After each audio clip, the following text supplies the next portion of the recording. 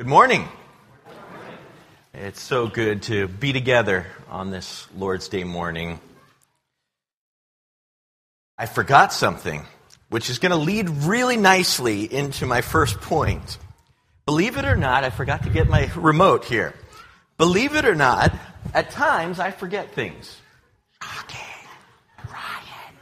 No. And so I've started through the years to cope with this. Jeff and I, as two fellow ADD brothers, have talked about this strategy. I set reminders for everything. I set alarms. I set prompts to help me keep on track with whatever it is that I need to do. And so I have this prompt that I made a commitment to many years ago when I first came here, that sometime in February, I would try to preach at least one sermon on marriage. And so February becomes this kind of mental prompt. Okay, remember what you said you wanted to do. And the reason for that is, growing up, I heard a lot of great teaching on so many important things, but it seemed to me then, and looking back as well, that this was a subject that was neglected quite a bit, to sometimes disastrous results. We talked about a lot of important issues and doctrines, but not what the Bible teaches, which is a lot about this really important, fundamental relationship. So I want to talk about marriage this morning, and in the interest of mutually building each other up, letting the body build the body, Adrian and I put together a place for you to add your wisdom, your godly insights, your experience on what makes a strong and scriptural marriage. And we've all had different experiences, different times studying the Word that have led us to different insights. So I want to encourage you to write what is at the heart of strong marriages as you've seen them, or what has really helped you, or do you see that's important to help others in marriage, and put it on one of these little pink slips out in the back in the foyer, or one of the ones Adrian handed you. And they're gonna be for public consumption, so just know that going in, that you don't have to put your name on it, but we're gonna put them on that sheet out there so that we can all share each other's wisdom. But I want to get to the heart of the matter with this lesson. And isn't it the way it goes with things? As you grow as a Christian, you start to realize the things you need to hear most, the things you need to work on most, are the most basic things ever. You know, like, we want to get into these complicated ideas, and sometimes that can help too, but it's really going back to faith.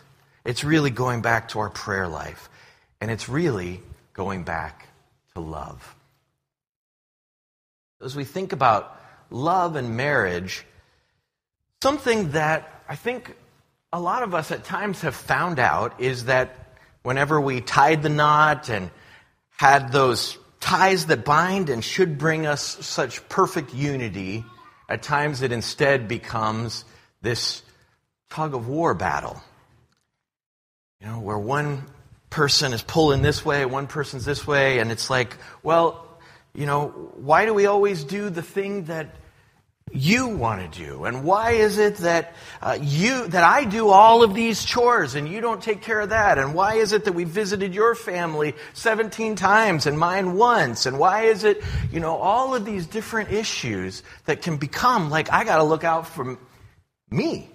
I got to make sure that I am setting things right. You don't want to be a doormat, you know? And there is definitely a place in marriage for speaking up and speaking the truth in love and having these conversations with each other.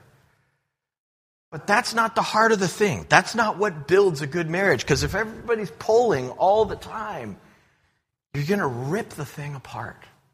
Or you're going to just decide to, you know what, let's leave that tug of war there, and I'm going to face this way, you face that way, and we're just going to have our own separate lives, but we'll live in the same house. That's not how marriage works according to God. And the thing that we find in this subject, like in pretty much every subject in life, is that the game changer in marriage goes back to the basics of the gospel. Turn with me to a familiar passage for many of us, Philippians chapter 2. One of the great Christological passages in Scripture, a great song or poem about what Jesus did for us. And it starts by saying in verse 5, "Have this mind among yourselves which is yours in Christ Jesus, who, though he was in the form of God," Jesus is God, and he was living there in heaven reigning as the creator of everything. "Though he was in the form of God, he did not count equality with God a thing to be grasped, to be tugged at, to be held on to. I am not given any ground from me. I've got this side of the rope and I'm looking out for mine." No, that's not where Jesus lived. He didn't count it something to be grasped, but did the exact opposite. Emptied himself. Emptied. Emptied what? Emptied himself. That's everything that he is, everything there was. No, he didn't stop being God, but he gave up all of his privileges and he came down and suffered and served. It goes on to say, he took the form of a servant, being born in the likeness of men and being found in human form. He humbled himself by becoming obedient to the point of death, even death on a cross. And you know what happens when you take that humbling, lowering approach? The results are surprising. Therefore, God has highly exalted him. He made himself low, God made him high, and bestowed on him the name that is above every name, so that at the name of Jesus every knee should bow, in heaven and on earth and under the earth, and every tongue confess that Jesus Christ is Lord, to the glory of God the Father. The Bible describes this attitude Jesus has in a lot of different ways. These actions he took in a lot of different ways. But the most common way that it's described is by this simple word, love. This is love. To empty ourselves and not grasp. Whenever Adrian and I were first married, we loved each other a lot. We thought the world of each other. We could not wait for 3 years to finally go, a month living in the same town, much less now finally getting to be together in the same home all the time. And yet, what we found is super high highs that year and super low lows. It was a roller coaster that rivaled the best at Cedar Point. It was crazy. And I know not everybody's marriage was the same way, but this was our first year. We loved each other so much, but we were so passionate, and we would fight, and then we would make up, and we would take care of each other and have a big thing, and then we had to adjust to something else about how you live with another person, and that's not where your socks go, and you don't put your towels there, and, hey, whatever, I don't even know what the issues were, but, there's these issues, many of them much bigger and much more difficult and challenging than some of those light things I was just bringing up. But what the Scripture says, Paul gives this promise as he introduces the famous love chapter of 1 Corinthians 13. The last phrase in the previous chapter is, "I will show you a still more excellent way." And I want to talk this morning about the most excellent way to live, the most excellent way to build a marriage. In Colossians 3, verse 14, we read, "And above all these other attributes, he said, put on love, which binds everything together in perfect harmony." I wonder about this phrase, perfect harmony. Perfect harmony. That's not what what we were experiencing that first year in that roller coaster, I mean, it looked anything like harmony about, a fifth of the time as we're going through that. Maybe we just needed an asterisk on this and to say, not valid for relationships involving in-laws, a shared bank account, division of household chores, differing views on raising children, and different needs for intimacy. Like one of those commercials for some medication that you see, and the disclaimer is longer than the sales point. Is that what we need to say? Yes, perfect harmony. I get it, God, but it's not in marriage, right? That's not what you meant. There is no harmony to be had just from love in marriage. Perfect harmony, complete harmony? Maybe we should just say, valid for all relationships except marriage. That is not what God says. That is not the truth. The truth is in the verse. Put on love, which binds everything together in perfect harmony. Love. Boy, we use that word in a million different ways, don't we? We talk about loving chocolate, loving the Wolverines, loving our spouses, loving our children, loving the Lord. We say, God so loved us. This statement that we just read about love and harmony really holds something powerful if we pay attention to the word that's used for love. And I want to suggest that maybe we're missing something about love. Maybe this area of life where we talk about love more than anywhere else is where we need to understand it best, where we've most gone astray. Jesus and the apostles talk a lot about love.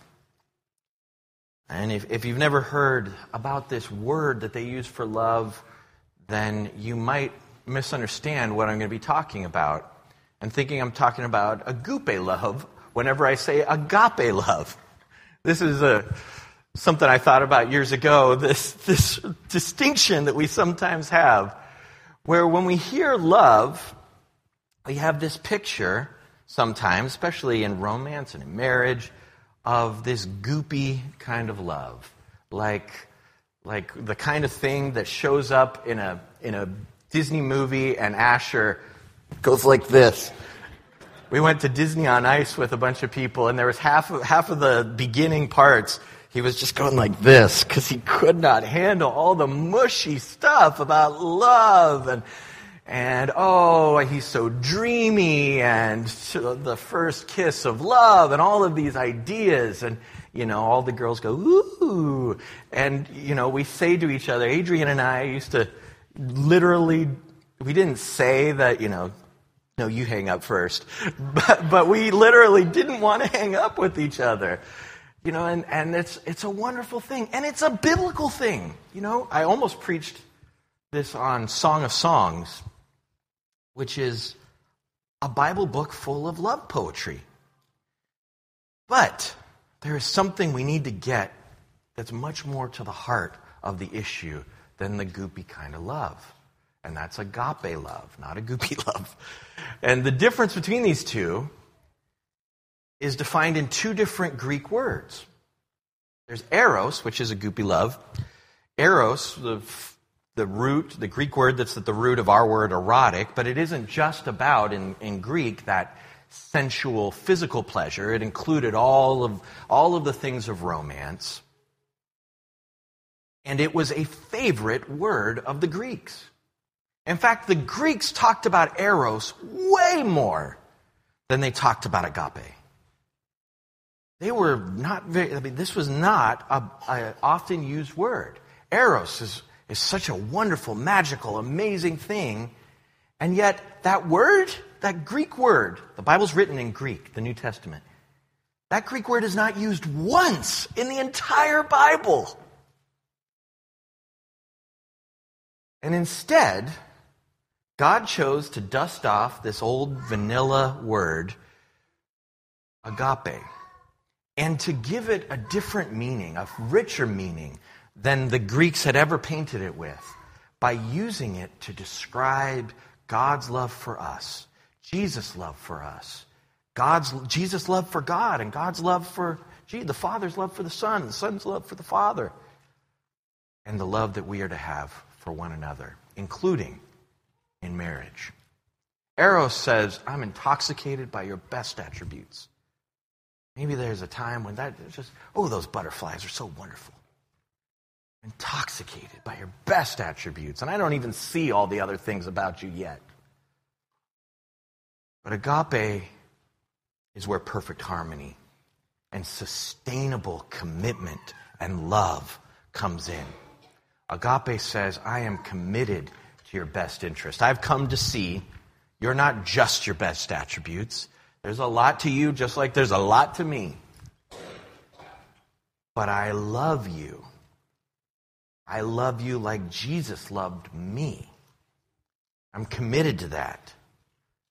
And so I'm committed to what is going to help you, what is going to bless you, what is going to serve you. What do you need?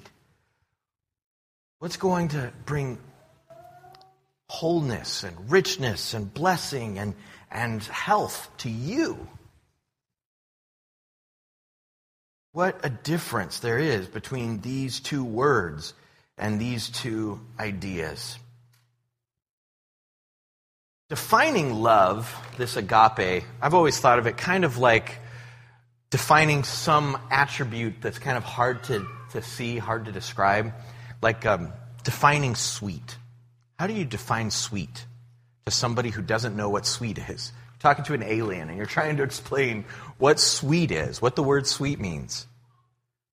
The only way I know how to define it is to describe the things that are sweet. What does it taste like? What does it look like? Honey is sweet. Haagen-Dazs ice cream is sweet. Anna just made a lemon tart yesterday. That's so sweet and good. And I'm back on keto, so I couldn't have very much of it. We know sweet by saying, here's what it looks like. Here's how we know love. The Bible doesn't really define love. It doesn't say, agape love means this. Instead, it says, here's what it looks like.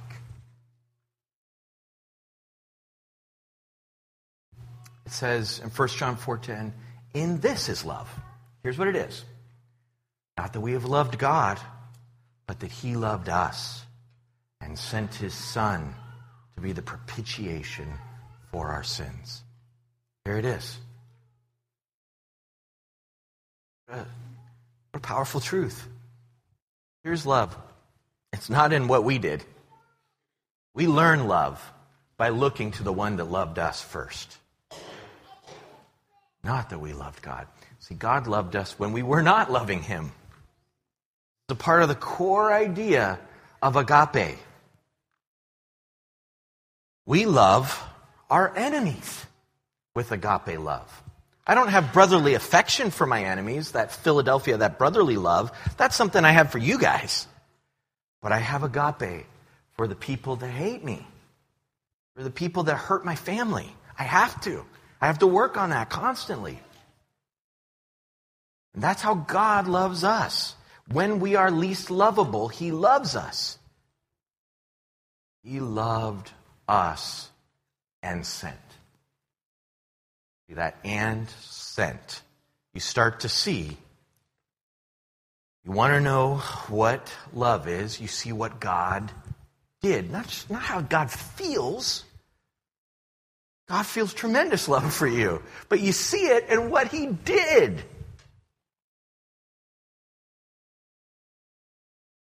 He sent Jesus, and Jesus took the wrath of God on our evil. A part of love is to hate the destructive attributes that bring harm on those you love. And God has wrath against sin. But Jesus took all of that and all of the chastisement for our sins, as Isaiah 53 puts it, upon himself. Be a propitiation. Take away, that's what propitiation means. He took it away. He took it upon himself And then the next verse goes from God and Jesus to our responsibility. Beloved, if God so loved us, we also ought to love one another. This isn't just a task for God. We have to think about what it means to love like God. We often, whenever we start talking about marriage, we often go to Ephesians 5, and we focus on the end of the chapter, which is really beautiful and important. And we've talked about that a lot here, and we'll talk about it again, starting in verse 22 down to the end of the chapter. But maybe where we should start is at the beginning of the chapter, where God says, therefore, be imitators of God as beloved children and walk in love, as Christ loved us and gave himself up for us, a fragrant offering and sacrifice to God. Love like that. Clement of Alexandria said something really shocking in a way. He said, we have a practice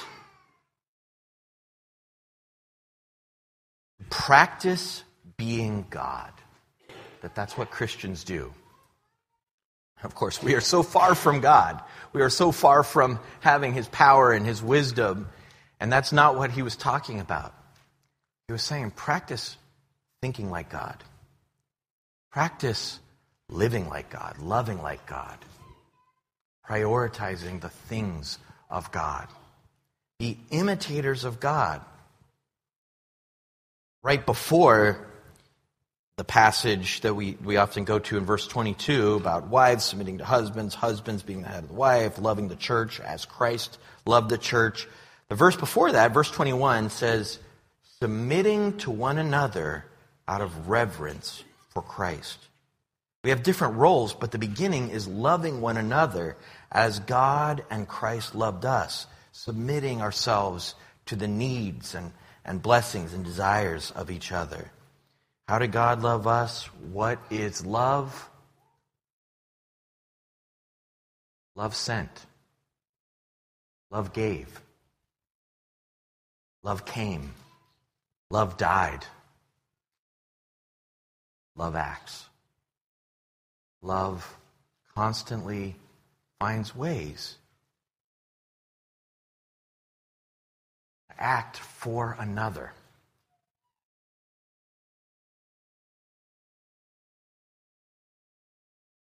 And love doesn't just act, it acts first.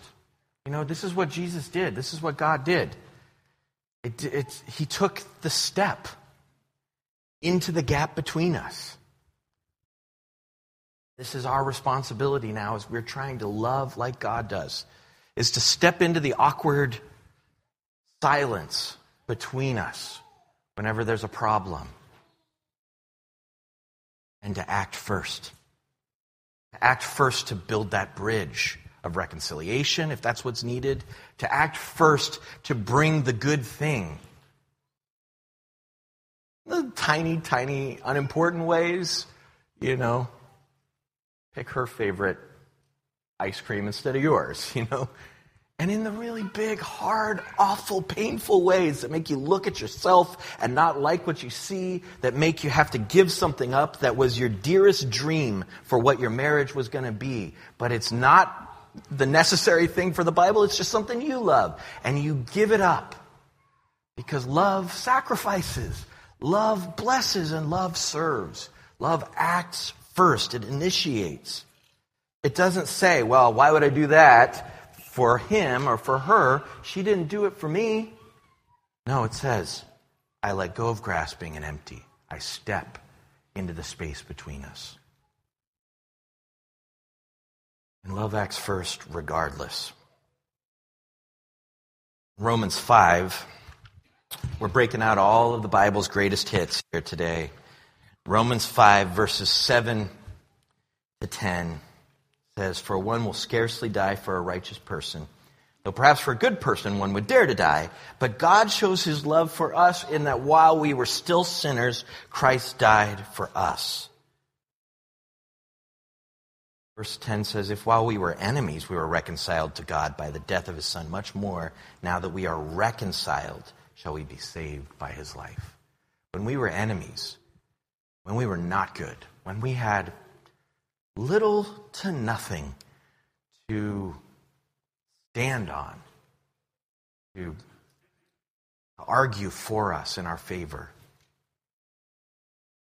Jesus came, God sent, Jesus died.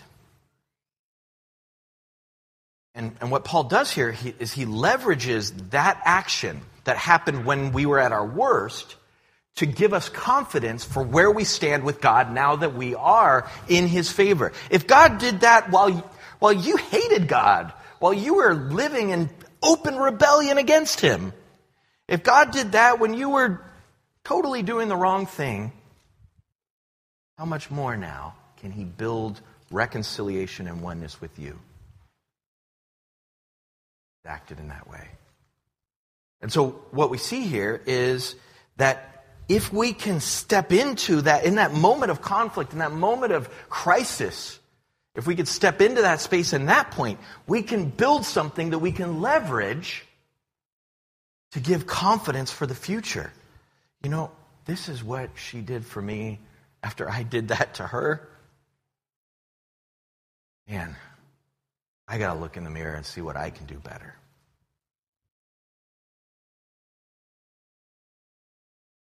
So it leads to this question, simple question. What can I do? Simple question to get really good at asking. Asking yourself, asking your spouse, asking everybody. What can I do? I think it was several years ago, Kim Ross sent me an email with an example, and I find it so powerful that I want to read a little bit of it to you. It's a little bit of a long reading, but this story by author Richard Paul Evans about his own marriage. Said, I was standing in the shower of the Buckhead Atlanta Ritz-Carlton yelling at God that marriage was wrong and I couldn't do it anymore. As much as I hated the idea of divorce, the pain of being together was just too much. I couldn't figure out why marriage with Carrie was so hard. Deep down, I knew that Carrie was a good person, and I was a good person. So why couldn't we get along? Why wouldn't she change? As he prayed and cried in the shower, he realized he couldn't change her, but he could change one thing we can control, right? The one thing we can change. He could change himself. So the next morning, he rolled over in bed and asked his wife, how can I make your day better? He says, Carrie looked at me angrily. What? How can I make your day better? You can't, she said. Why are you asking that? Because I mean it, I said. I just want to know what I can do to make your day better. He looked at me cynically. You want to do something? Go clean the kitchen. Familiar sentiment. She likely expected me to get mad. Instead, I just nodded. Okay. I got up and I cleaned the kitchen. The next day, I asked the same thing. What can I do to make your day better? Her eyes narrowed. Clean the garage. I took a deep breath. I already had a busy day, and I knew she had made the request in spite. I was tempted to blow up at her. Instead, I said, okay. I got up, and for the next 2 hours, cleaned the garage. Carrie wasn't sure what to think. Next morning came, what can I do to make your day better? Nothing, she said. You can't do anything. Please stop saying that. I'm sorry, I said, but I can't. I made a commitment to myself. What can I do to make your day better? Why are you doing this? Because I care about you, I said, and our marriage. So he kept asking, and then on the second week, her eyes welled up. She said, please stop asking me that. You're not the problem. I am. I'm hard to live with. I don't know why you stay with me. I gently lifted her chin until she was looking in my eyes. It's because I love you. I said, what can I do to make your day better? He said, I should be asking you that. You should, I said. But not now. Right now, I need to be the change. You need to know how much you mean to me. She put her head against my chest. I'm sorry I've been so mean. I love you, I said. I love you, she replied. What can I do to make your day better? She looked at me sweetly. Can we maybe just spend some time together? I smiled. I'd like that. He says, I continued asking for more than a month, and things did change. The fighting stopped. Then Carrie began asking, what do you need from me? How can I be a better wife? The walls between us fell. We began having meaningful discussions on what we wanted from life and how we could make each other happier. No, we didn't solve all our problems. I can't say that we never fought again, but the nature of our fights changed. Not only were they becoming more and more rare, they lacked the energy they'd once had. We deprived them of oxygen. We didn't just have it in us to hurt each other anymore. Carrie and I have now been married for more than 30 years, and I not only love my wife, I like her. I like being with her. I crave her. I need her. Many of our differences have become strengths, and the others don't really matter. We've learned how to take care of each other, and more importantly, we've gained the desire to do so. Real love is not to desire a person, but to truly desire their happiness, sometimes even at the expense of our own happiness. And I'm grateful that even now, decades later, every now and then, one of us will still roll over and say, what can I do to make your day better? Being on either side of that question is something worth waking up for. Power of a godly marriage, of a marriage where love is at the center. Going back to our disclaimer at the beginning, what if we flipped this into a call for agape love? I listed all these things, not valid where there's in-laws, shared bank account, division of household chores, differing views on raising children, differing needs for intimacy. And this is just a list of a lot of the issues that come up in a marriage, very common issues. But what if we started just asking questions about those things, whatever it is in your marriage? What can I do? What can I do for your parents? In-laws can be this divide. But actually, Ruth is a great example of this. Actually, we need to be, if we're one flesh now, then I have responsibility for my wife's parents just as much as my own. To honor them and to seek to bless them and to seek to bless the relationship between my kids and them and my wife and them and myself and them. What can I do to give you more security if money is an issue? Think about the needs and the desires. There's things underneath. There's deep philosophies and needs that come from, some people more have this leaning towards needing freedom, and other people have more this need for security. But what can we give to each other? How can we support each other's needs and deep longings and desires in our hearts? And look at 1 Timothy 5:8 and the picture of Jesus giving freedom and security. Think about the division of labor. Sometimes this becomes, a bigger issue than just who's going to take out the garbage, but a sense of the person's value and how we really think about each other. What can I do to lighten your load? Oh, I already have so much on my plate, though. I already have... Read Galatians 6, 2 through 5. What can I do to carry your burden? Kids and parenting can be an issue. And it can go deep. And it can, again, have these differing perspectives. But if we can start to learn to ask, what can I do to better understand where you're coming from on this issue? And why this priority is so important to you when it doesn't seem that way to me? How can I better understand what you're seeing here? What you think our kids need? The relationship you want to have with them? James 1:19 is all about being slow to speak and quick to hear, slow to anger, and quick to listen.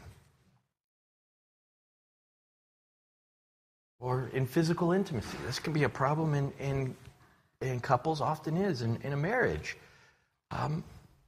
Instead of thinking about how we each have needs and my needs being taken care of, or you're demanding too much from me, or whatever it is, we get this picture in verses 3 through 5 of 1 Corinthians 7 of sharing our body. We're one flesh now, so my body doesn't belong just to me anymore. And so I can ask, how can I serve you better? Your needs, your desire for emotional intimacy, for physical intimacy. What do you need? We can learn to ask those things. Then the asterisk or asterisks? It's spelled asterisk. The asterisk, whatever it's spelled, just goes away. It just disappears. Because the Word of God stands on its own. The Word of God is true. And true agape that imitates the Lord binds everything together in perfect harmony. Isn't that the marriage that we want to have? Isn't that the marriage we want our kids to see, that we want the world to see? Jesus held up this picture of marriage as something that tells us about who he is to us. Paul in Ephesians 5 says this is a great mystery, but we're actually not talking about marriage. We're talking about Christ and the church at the end of that passage. In other words, the love and the bond and the oneness that marriage points to is beyond this world. It's a security. It's a peace. It's a care that we receive like no other, because Jesus is our husband. Jesus is the groom, and we are his people, the bride, that when we come to him, we find the one who is faithful always, countable to the end, and will deliver us into eternity and all of its blessings. If you haven't come to Christ to be part of him, if you haven't been baptized into him, repented of your sins, and confessed him as Lord, we invite you to come forward now while we stand and sing.